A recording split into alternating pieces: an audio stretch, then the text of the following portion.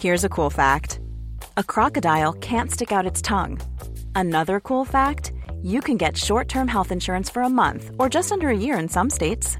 United Healthcare short-term insurance plans are designed for people who are between jobs, coming off their parents' plan, or turning a side hustle into a full-time gig.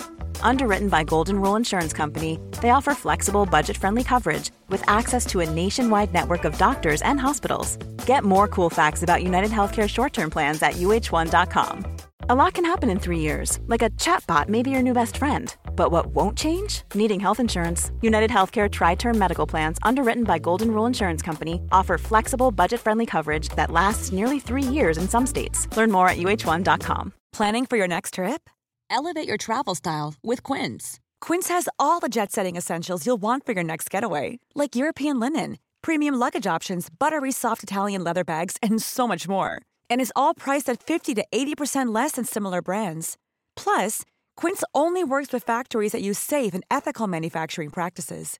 Pack your bags with high-quality essentials you'll be wearing for vacations to come with Quince. Go to quince.com/pack for free shipping and 365-day returns. Many of us have those stubborn pounds that seem impossible to lose, no matter how good we eat or how hard we work out. My solution is PlushCare. PlushCare is a leading telehealth provider with doctors who are there for you day and night to partner with you in your weight loss journey. They can prescribe FDA-approved weight loss medications like Wegovy and Zepbound for those who qualify. Plus, they accept most insurance plans. To get started, visit plushcare.com/weightloss. That's plushcare.com/weightloss. An Erios original. Each week, we decide who's to blame for a historical tragedy. And each week, you tell us if we got it right. My name is Rebecca Delgado-Smith, and this is The Aftermath.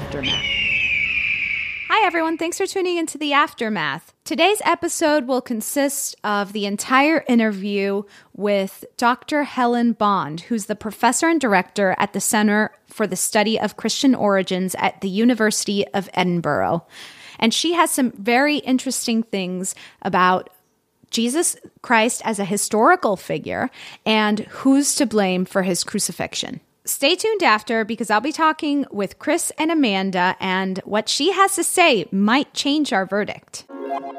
Thank you so much for speaking to us, Dr. Bond. So we're trying to get down to the bottom of who's to blame for the death of Jesus Christ. Not an easy feat, but here we are. Could you talk us through what the political landscape was in Jerusalem at the time of Jesus' death?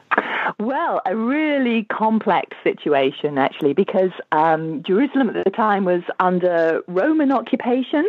It was under direct Roman rule, and it had been under direct Roman rule for about 25 years. So it was still a fairly sort of uneasy alliance between the Romans, who are in charge, and the Jewish aristocracy, the chief priests, who more or less kind of ruled the place on a day-to-day basis. So Pilate actually didn't live in Jerusalem. He lived quite a long way out on the coast. But he came to Jerusalem at festival time. So he comes to Jerusalem because it's the Passover, with a body of troops, because he's expecting that there may well be trouble, because it's a politically and sort of religiously, nationally sort of very heightened time. There's loads and loads of people all converging on Jerusalem. They're all drinking too much. It's sort of a holiday. They're all celebrating liberation from slavery in Egypt. And yet, sort of hugely ironically, you've got the Roman occupation there. You've got Roman troops making a big thing of the Roman presence wherever they go. So it's politically very volatile, and you've got just so many people in such a small, tiny, walled city that it's just a kind of a powder keg waiting to go off. So Pilate's there with his troops. Meanwhile, the chief priests and the sort of priestly aristocracy are trying to maintain law and order on a sort of day-to-day basis, but they're also massively busy because of it being the Passover festival, and they're in the temple sort of meeting together, killing the Passover lambs, the whole kind of mechanism that goes with the Passover festival. So it's really busy, loads of people there, and just It's very, very volatile. It just needs the slightest spark for the whole place to just explode. So how much of a threat was Jesus' presence to the Romans and to Pilate? Well, I think it was quite a big threat. I mean, people tend to think, oh, well, Jesus was a pacifist, so, why on earth would Rome want to get rid of him? But the thing is, if you go to Jerusalem at Passover, where things are as kind of, critical as I've just said, then anybody who turns up who's talking about a kingdom, I mean, he's talking about a different kingdom, not the kingdom of Rome, the emperor, but he's talking about the kingdom of God. So this is an alternative kingdom. And worse than that, he's got a following. He's got people, a group of men, a group of women as well, a sort of a whole crowd of people who've come down with him from Galilee. He's getting more people in Jerusalem. People are sort of hanging on his every word. And as if that wasn't bad enough, he's ridden into Jerusalem on a donkey. This is a pilgrimage festival. Everybody walks in. When it's a pilgrimage thing, you walk in or you go in on your knees. You don't ride an animal. So Jesus is clearly saying, look at me, I'm somebody here. And then he goes into the temple and he causes some disruption there. So, I mean, clearly he is a very dangerous person. And I don't think it's at all strange that Pilate's keeping an eye on him. So I've read a lot about how Pontius Pilate was a ruthless ruler. Is there truth to that? And can you speak to his particular style of ruling? Yeah, I mean, it's strange because the Gospels give the impression that he's sort of pushed into crucifying Jesus, as if he sort of doesn't really want to do that. But the Gospels have their own reasons for doing that because they want to put as much blame as possible on the Jewish authorities. And when you read other sources, particularly Jewish authorities about Jewish sources about Pilate, they're really, really negative. There's a guy called Josephus, a first-century historian, and he was born just a little bit after Pilate, but he would have had good sources. And he says that he was pretty insensitive. He was, expected to be boss in his own province. But the worst character assassination comes from a guy called Philo, who lived in Alexandria, and he was a direct contemporary of Pilate. And he gives a great long list of atrocities that Pilate got involved with. He says he was cruel, he was greedy, he sent people to death without any trial, and all kinds of lists of things. And he says he was a spiteful and angry person as well, as if all the rest wasn't bad enough. I mean, again, you have to be a little bit cautious and treat them with a pinch of salt. And, they also have their reasons for being very negative about Pilate. But I'm sure, actually, that the truth is somewhere in between. And I don't think you get to be prefect of a Roman province if you're not pretty harsh and ruthless. I mean, he would have had some kind of background in the military. He would have been an alpha male who knew what he was doing, expected to be boss, probably very little time for the religious sensitivities of the people he's sent to govern. And I doubt he would have paid very much attention to Jesus at all. I mean, he'd have just heard, this is a troublemaker, he's got a following, he's doing things in Jerusalem we don't like, let's get rid of him. Because Pilate's main reason for being in Jerusalem is to maintain law and order. So, I mean, the whole point of what he's there for is to get rid of people like Jesus. Do you believe that Pilate would have hesitated in sentencing Jesus to death, as is depicted in the Gospel? No, I don't think that's very likely to be true. I mean, of course, the Gospel writers are all writing a long time after the death of Jesus anyway, at least 40 years, possibly 60, 70 years later. I doubt they know very much about the actual trial itself anyway. Someone like Pilate wouldn't have spent much time thinking about Jesus. I mean, Jesus is a provincial. He's a really, on the social scale, he's very, very low. He's not a Roman citizen. If you're a Roman citizen, then there's a whole kind of legal machinery that sort of comes into bearing. But if you're a provincial, you're sort of under the law. And I mean, it's hard for us to imagine just how cheaply the Roman state regarded most lives, particularly lives of people like Jesus. Pilate would have snuffed him out in a second if he thought that he was causing trouble. You know, he may hardly have needed to see him at all, just heard what he was up to and sent him to the cross. So we're curious a little bit about Judas. So other than what's in the New Testament, what do we know about Judas the disciple? Nothing at all. I think that's actually why Judas is so fascinating. We know absolutely nothing. And I mean, and just that very fact has meant that for 2,000 years, people have speculated. So there's all kinds of stories about him. Did he do it for the money? Was he possessed by Satan? Was he hoping that Jesus was going to be a sort of political messiah in some way? Did he get disillusioned? Did the chief priests get to him somehow? There's a suggestion that his name Iscariot means man from Keriot, and Keriot may have been in the south rather than in Galilee, in which case he was perhaps a bit of a loner, not one of the 12, not one of the guys. Maybe the chief priests somehow could get to his family. Or at the opposite end of the scale, maybe Jesus, maybe he was working with Jesus. Maybe Jesus sort of put him up to it because, of course, Jesus knows that he's got to die. That's part of the plan. And in a way, if Judas hadn't done what he did, you've got to get some way of getting Jesus to the cross. So people have speculated wildly on Judas, but in the end, we know absolutely nothing.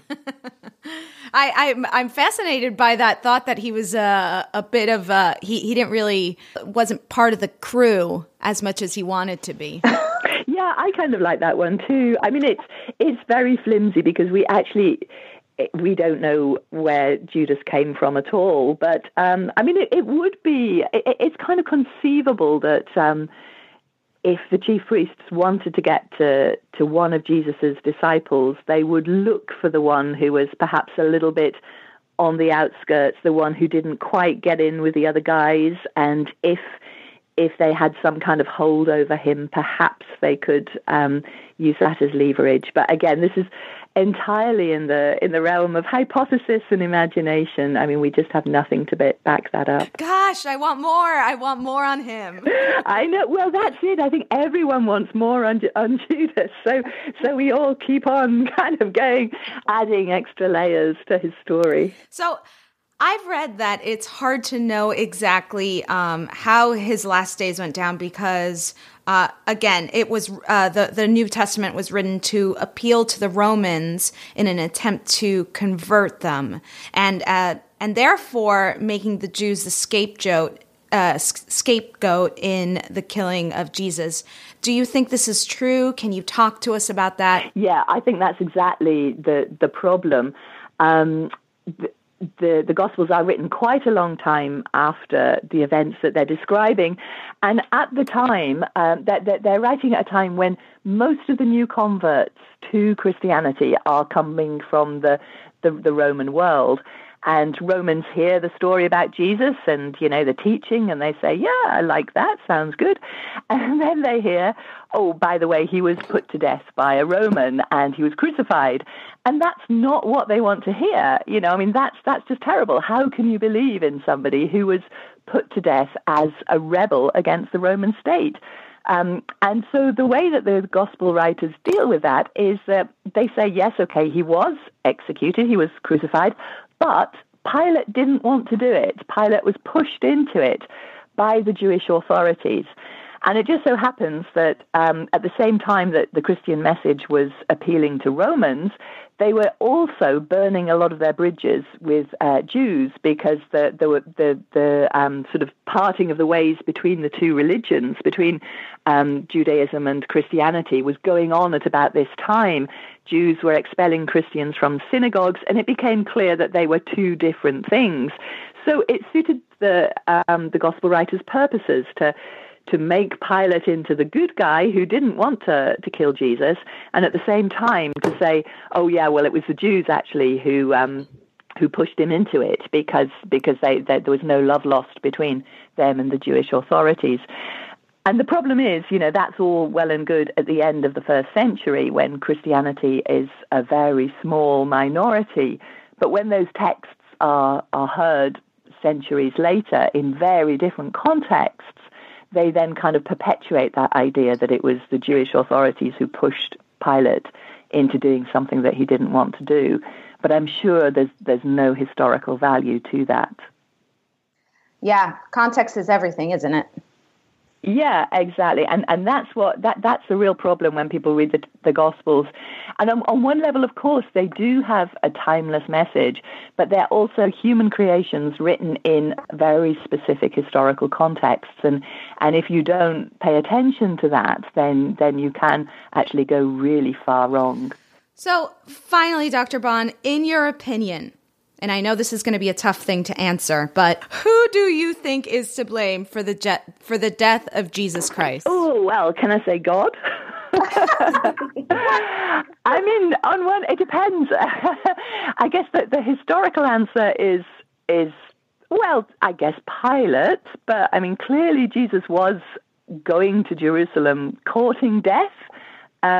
He, according to the Gospels again, he knew exactly what was going to happen when he went to Jerusalem. And I think there's good reasons to suppose that he did. You don't take a following to Jerusalem at Passover time and expect to get away with it. So Jesus himself was sort of courting his own death. I think Pilate sent him to the cross. But you could take a completely different view and put it all in a more theological reading and say, well, actually, if it was God's will and that was what God wanted to do, then that's ultimately where the blame lies.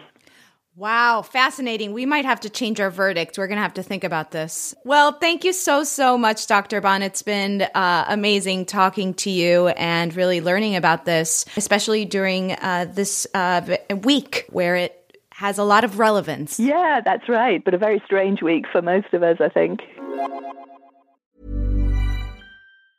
If you thought the only way to get a more defined jawline with natural-looking results was through surgery, think again. Juvederm Volux XC is a non-surgical injectable gel filler that improves moderate to severe loss of jawline definition and can help you achieve natural-looking results with little downtime. Even better, this improved definition lasts up to 1 year with optimal treatment. No maintenance required. Improve jawline definition for a smooth, sculpted look with Juvederm Volux XC. For important safety information and to find a licensed specialist, visit Juvederm.com. That's Juvederm.com. Not for people with severe allergic reactions, allergies to lidocaine, or the proteins used in Juvederm. Common side effects include injection site redness, swelling, pain, tenderness, firmness, lumps, bumps, bruising, discoloration, or itching. There's a risk of unintentional injection into a blood vessel, which can cause vision abnormalities, blindness, stroke, temporary scabs, or scarring. Talk to a licensed specialist to find out if it's right for you. Hey, it's Ryan Reynolds, and I'm here with Keith, co-star of my upcoming film, If, only in theaters May 17th. Do you want to tell people the big news? All right, I'll do it. Sign up now and you'll get unlimited for $15 a month and 6 months of Paramount Plus Essential Plan on us. MintMobile.com/switch. Upfront payment of $45 equivalent to $15 per month. Unlimited over 40 gigabytes per month. Face lower speeds. Videos at 480p. Active Mint customers by 531.24 get 6 months of Paramount Plus Essential Plan. Auto renews after 6 months. Offer ends May 31st, 2024. Separate Paramount Plus registration required. Terms and conditions apply if rated PG. Cool fact, a crocodile can't stick out its tongue. Also, you can get health insurance for a month or just under a year in some states. United Healthcare short-term insurance plans, underwritten by Golden Rule Insurance Company, offer flexible, budget-friendly coverage for you. Learn more at uh1.com. This show is sponsored by BetterHelp. We all have stress and anxiety we carry around as we go about our everyday life. At The Alarmist, we know it's always better to say it out loud and talk it through. Whenever I stress about the sinking of the Titanic, I don't sit with those thoughts in a dark room. I turn on the lights and dive right into it. Therapy is a great place to get things off your chest and work through what's really going on. Maybe you can't stop spiraling or catastrophizing. I started therapy over 10 years ago and never looked back. If you're thinking of starting therapy, give BetterHelp a try. It's entirely online, designed to be convenient, flexible, and suited to your schedule. Just fill out a brief questionnaire to get matched with a licensed therapist and switch therapists anytime for no additional charge. Heck, we sometimes change our minds and rethink the verdict at The Alarmist. And that's also okay when it comes to therapists. Get it off your chest with BetterHelp. Visit betterhelp.com/alarmist today to get 10% off your first month. That's BetterHelp, HELP.com/alarmist. So I don't know about you, but I felt like I wanted her to be my new best friend. I thought she was super cool. And, I'm not really a religious person, but for some reason, I went to Loyola Marymount University, which is a Jesuit school, and I was always so interested in my religion classes. It was like the history and the actual historical perspective on Christianity and a lot of different religions is so fascinating to me. Well, it's like the fact that a book that is written has had such a massive effect on our culture, and the fact that, some of it is historically accurate and some of it isn't. It's almost like a historical fiction. Well, that's how I felt too. Growing up Catholic I felt like I was being sold something at every turn. Like I felt like it was all like I knew none of this could be real. I was like always curious why people were so intense about like making me believe in all this stuff. And so I now as an adult looking back on it from a historical perspective is so fascinating. Some of it obviously, like you're saying, is real, and some of it is more fictionalized or sort of more storytelling to get you engaged in the morals and ethics and stuff. And you almost feel like a detective when you're trying to sort out what's real and what's not, and trying to piece together from. I mean, you must feel like this a lot, Rebecca, when you're doing your research. You're getting your little bits of information from different people's perspectives, and you're kind of trying to figure out what really happened. I guess that's history. That is. That's all it is. And I thought that what she said about Pontius Pilate, like who he really was, being somewhere in between. So it's like you can't believe all the really awesome things you hear, and you can't believe all the terrible, terrible things you hear, because the worse it is on the spectrum, like the more the people who are saying those things have to gain or lose. So they're not as valuable sources when it comes to like historical figures, especially in the Bible. So, and just to sort of add a little, whatever, I don't know what you would call this, color to this particular historical event. The thing is, the truth about this particular historical event is actually doctrine now. Like that's not the case in most any other historical events, I guess, with the exception of maybe creating of constitutions of different countries and stuff. I guess those historical events become doctrine, but this becomes doctrine, principles, and things people believe in. So it's fascinating thinking about it from historical perspective, spiritual perspective, and hearing the guest Dr. Bond say ultimately could take the position that it's God is to blame for the death of Christ because he is all powerful and this was his plan. And I have to say, hearing her say that made me think we let God off the hook a little too early, I think. Well, don't we always? Did her conversation make you rethink the verdict at all, Rebecca? I mean, I think ultimately she agreed that Pilate was really the one who ordered his execution, and had he not, he wouldn't have been crucified. So I do think that Pilate holds a lot of weight, but I think that God could have gotten the big slap instead of Judas. Right, that's where I was going to go too. I think Judas getting the slap is the thing I most rethought, because she went on to tell us basically we don't know anything about Judas, so we made up all this stuff basically from a historical perspective. She's like, yeah, we don't know about anything about Judas. That might be why we came up with him being like this duplicitous figure, and the idea that he might have been just like on the outskirts of the crew, just like not as cool as the other bunch. And that's what, that's why he was vulnerable to, the bribes. But again, that's what she was saying was total speculation. It is total speculation. Yeah, but the kind of when we step into doing this episode, we're accepting this sort of biblical idea of the crucifixion and what went on in a way, because otherwise there would just be the whole story is all laid out for us in the Bible. And we have impressions of it that we can't probably inherent biases from our upbringing and our education about what happened that would be difficult for us to shake. And so that's why I do think if we're going to blame Judas, accepting Judas as we think of him from the scriptures, then we can't let God off the hook, because who's sort of laying out Judas's actions in front of him? It's God, right? I think you're right. I think we need to get a little warm towel and put it on Judas's cheek and ask for forgiveness.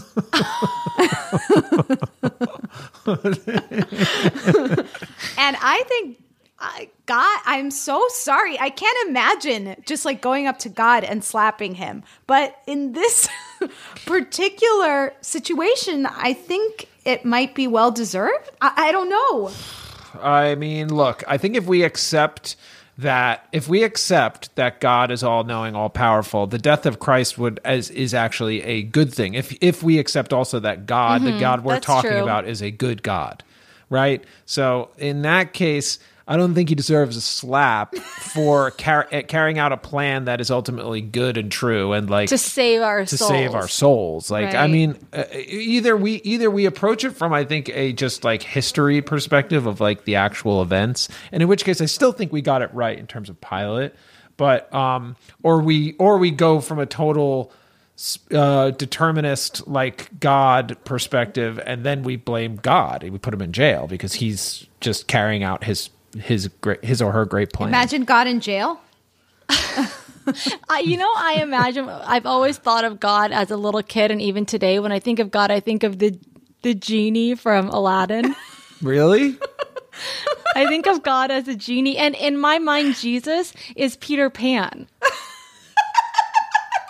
What? Why are they all Disney characters? I don't know. That's just how I've always thought of it. When I would go to church as a little kid, I would imagine they'd say, Jesus is here right now. He's here with us. And I would just imagine Peter Pan on the rafters, like hopping around and flying around the church. I guess that makes sense. That's so cool. Now I wish I had known that when I was a kid, because it would have made church more fun. Yeah. But I think this might be a situation, you guys, where we have to put it out to the alarmy. Oh my God. That's going to be dangerous, Amanda. That's going to be dangerous. Because the alarmy isn't just the alarmy, They're also like people in the world with beliefs. I know, but this is why I think we need to say, we're rethinking the big slap. Who do you think should have gotten it, Judas or God? Well, look, you're you're right. We've never had the big slap, had our alarmy really weigh in on the big slap before. So maybe this is the time. It's a tough one. I think let's think about it. Let's not do anything rash, because Judas, even though we're feeling bad for Judas and we know nothing about him historically, he was kind of a little weasel in the Bible. So maybe I take back that warm cloth. Well, I'm holding a warm cloth in my hand. Do I? Okay. No, this is what we do with the cloth. He still got the slap, but we're going to wash his feet. Can I make a pitch? Can I make a pitch to also, so who gets the big slap? Judas, God, but I also want to throw another one in there, which is Jesus himself. Because that is what she said. I do think that what she said was interesting, especially about Jesus entering into Jerusalem on the big animal. What was he riding?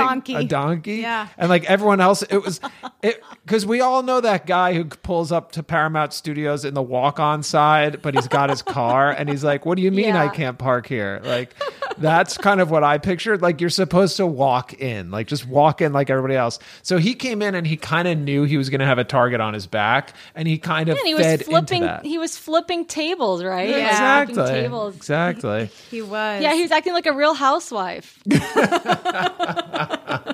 The Real Housewives of the Real House Preachers of Jerusalem. Yeah. I would have loved to see that reality show. That would be good. Oh.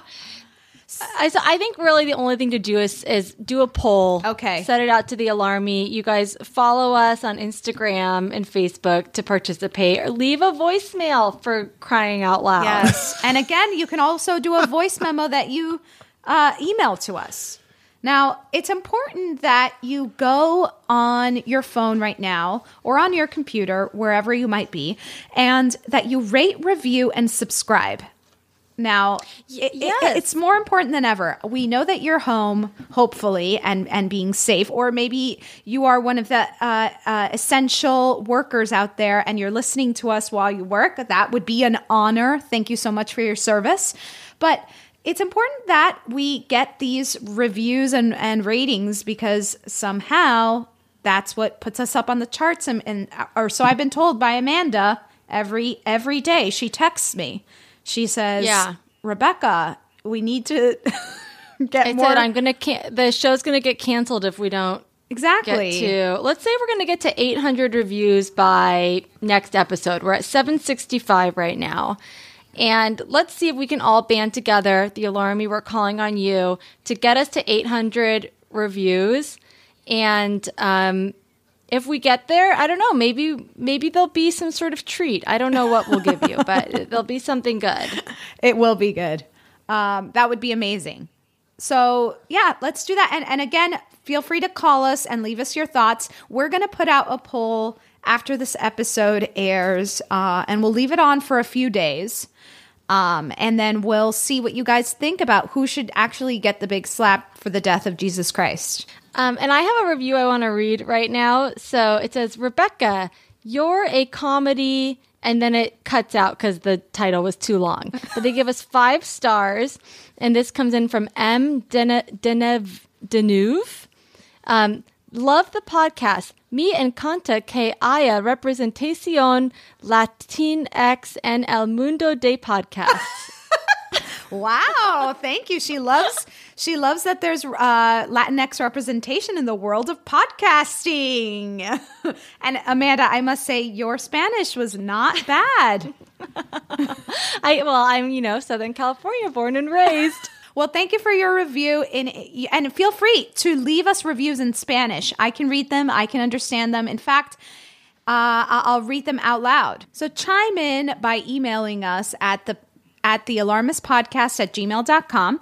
And you can also follow us on Instagram at thealarmistpodcast, or on Twitter at alarmistthe. So this has been really insightful. Speaking to Dr. Helen Bond, please make sure to check out her book. She's got an awesome book called The Historical Jesus, a guide for the perplexed, and you can buy it on Amazon or wherever you buy books. It's widely distributed. So thank you, Dr. Helen Bond, for talking to us, and thanks, Amanda and Chris, for going on this journey with me. Oh, yeah, you're welcome. Of course. It's the highlight of my weeks. My weeks and weeks and weeks. Same. Tune in next week. We're going to be talking about the death of Marilyn Monroe. Goodbye, Norma Jean. Though I never knew you. Fade out on this, Amanda. Knew you at all. I had the grace to hold yourself while those around you crawled. Or just play the real one, Amanda. You crawled out of the woodworks. And it whispered into your brain. It said you are a treadmill. Is this your karaoke tune? No. It should be. So good. And it seems to me you lived your life like a candle. Oh, brother.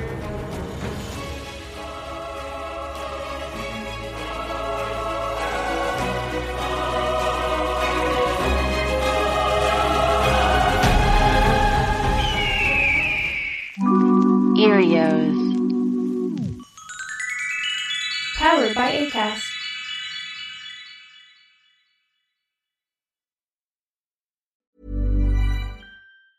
Hey, it's Danny Pellegrino from Everything Iconic. Ready to upgrade your style game without blowing your budget? Check out Quince. They've got all the good stuff, shirts and polos, activewear, and fine leather goods, all at 50 to 80% less than other high-end brands.